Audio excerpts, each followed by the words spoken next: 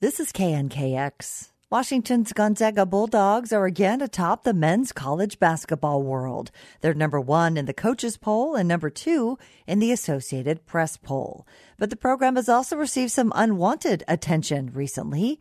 We learn more from KNKX sports commentator Art Thiel.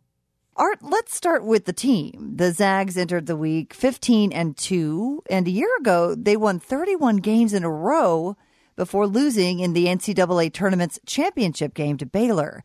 Are they as good this season? They're close. They lead college ball in points per game and shooting percentage and have won 62 in a row at home. Forward Drew Timme, a candidate for National Player of the Year, leads the Zags with almost 19 points a game, and alongside him is an incredible freshman, center Chet Holmgren, who handles and passes the ball like a guard, but he's 7 feet and can dominate both ends of the floor. Yes, he's skinny and he's still learning, but by March Madness, he'll be an unmatchable force. Then he's likely to be off to the NBA. Right.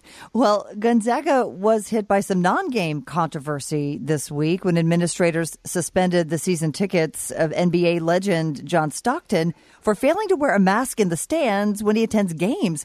Why is he risking his local and national reputation for this?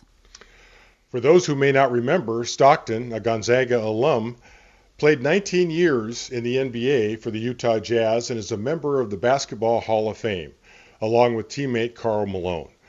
The two used to tangle ferociously with the Seattle Sonics of the 1980s and 90s.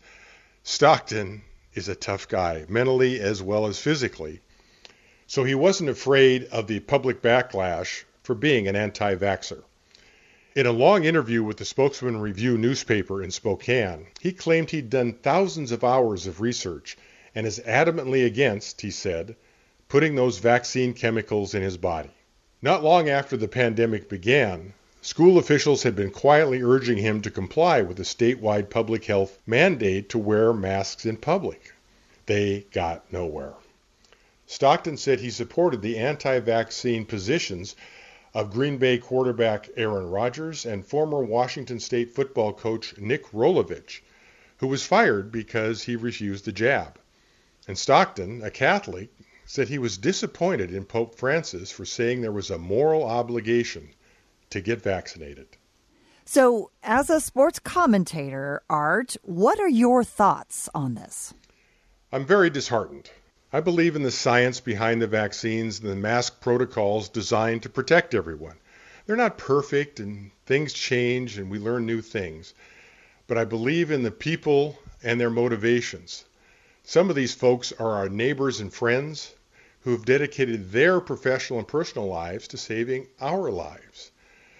I wish there was a way to have Stockton, Rodgers, and Rolovich spend a couple of hours in a hospital ICU overflowing with COVID-19 patients who refused vaccinations. Stockton actually claimed that more than 100 professional athletes in the prime of their careers who were vaccinated, his words, dropped dead right on the pitch, right on the field, right on the court. End quote. None of that is true. We aspire to see in our athletes integrity, not mendacity. All right, Art, thanks. My pleasure. KNKX sports commentator Art Thiel's website is Sports Press Northwest at sportspressnw.com.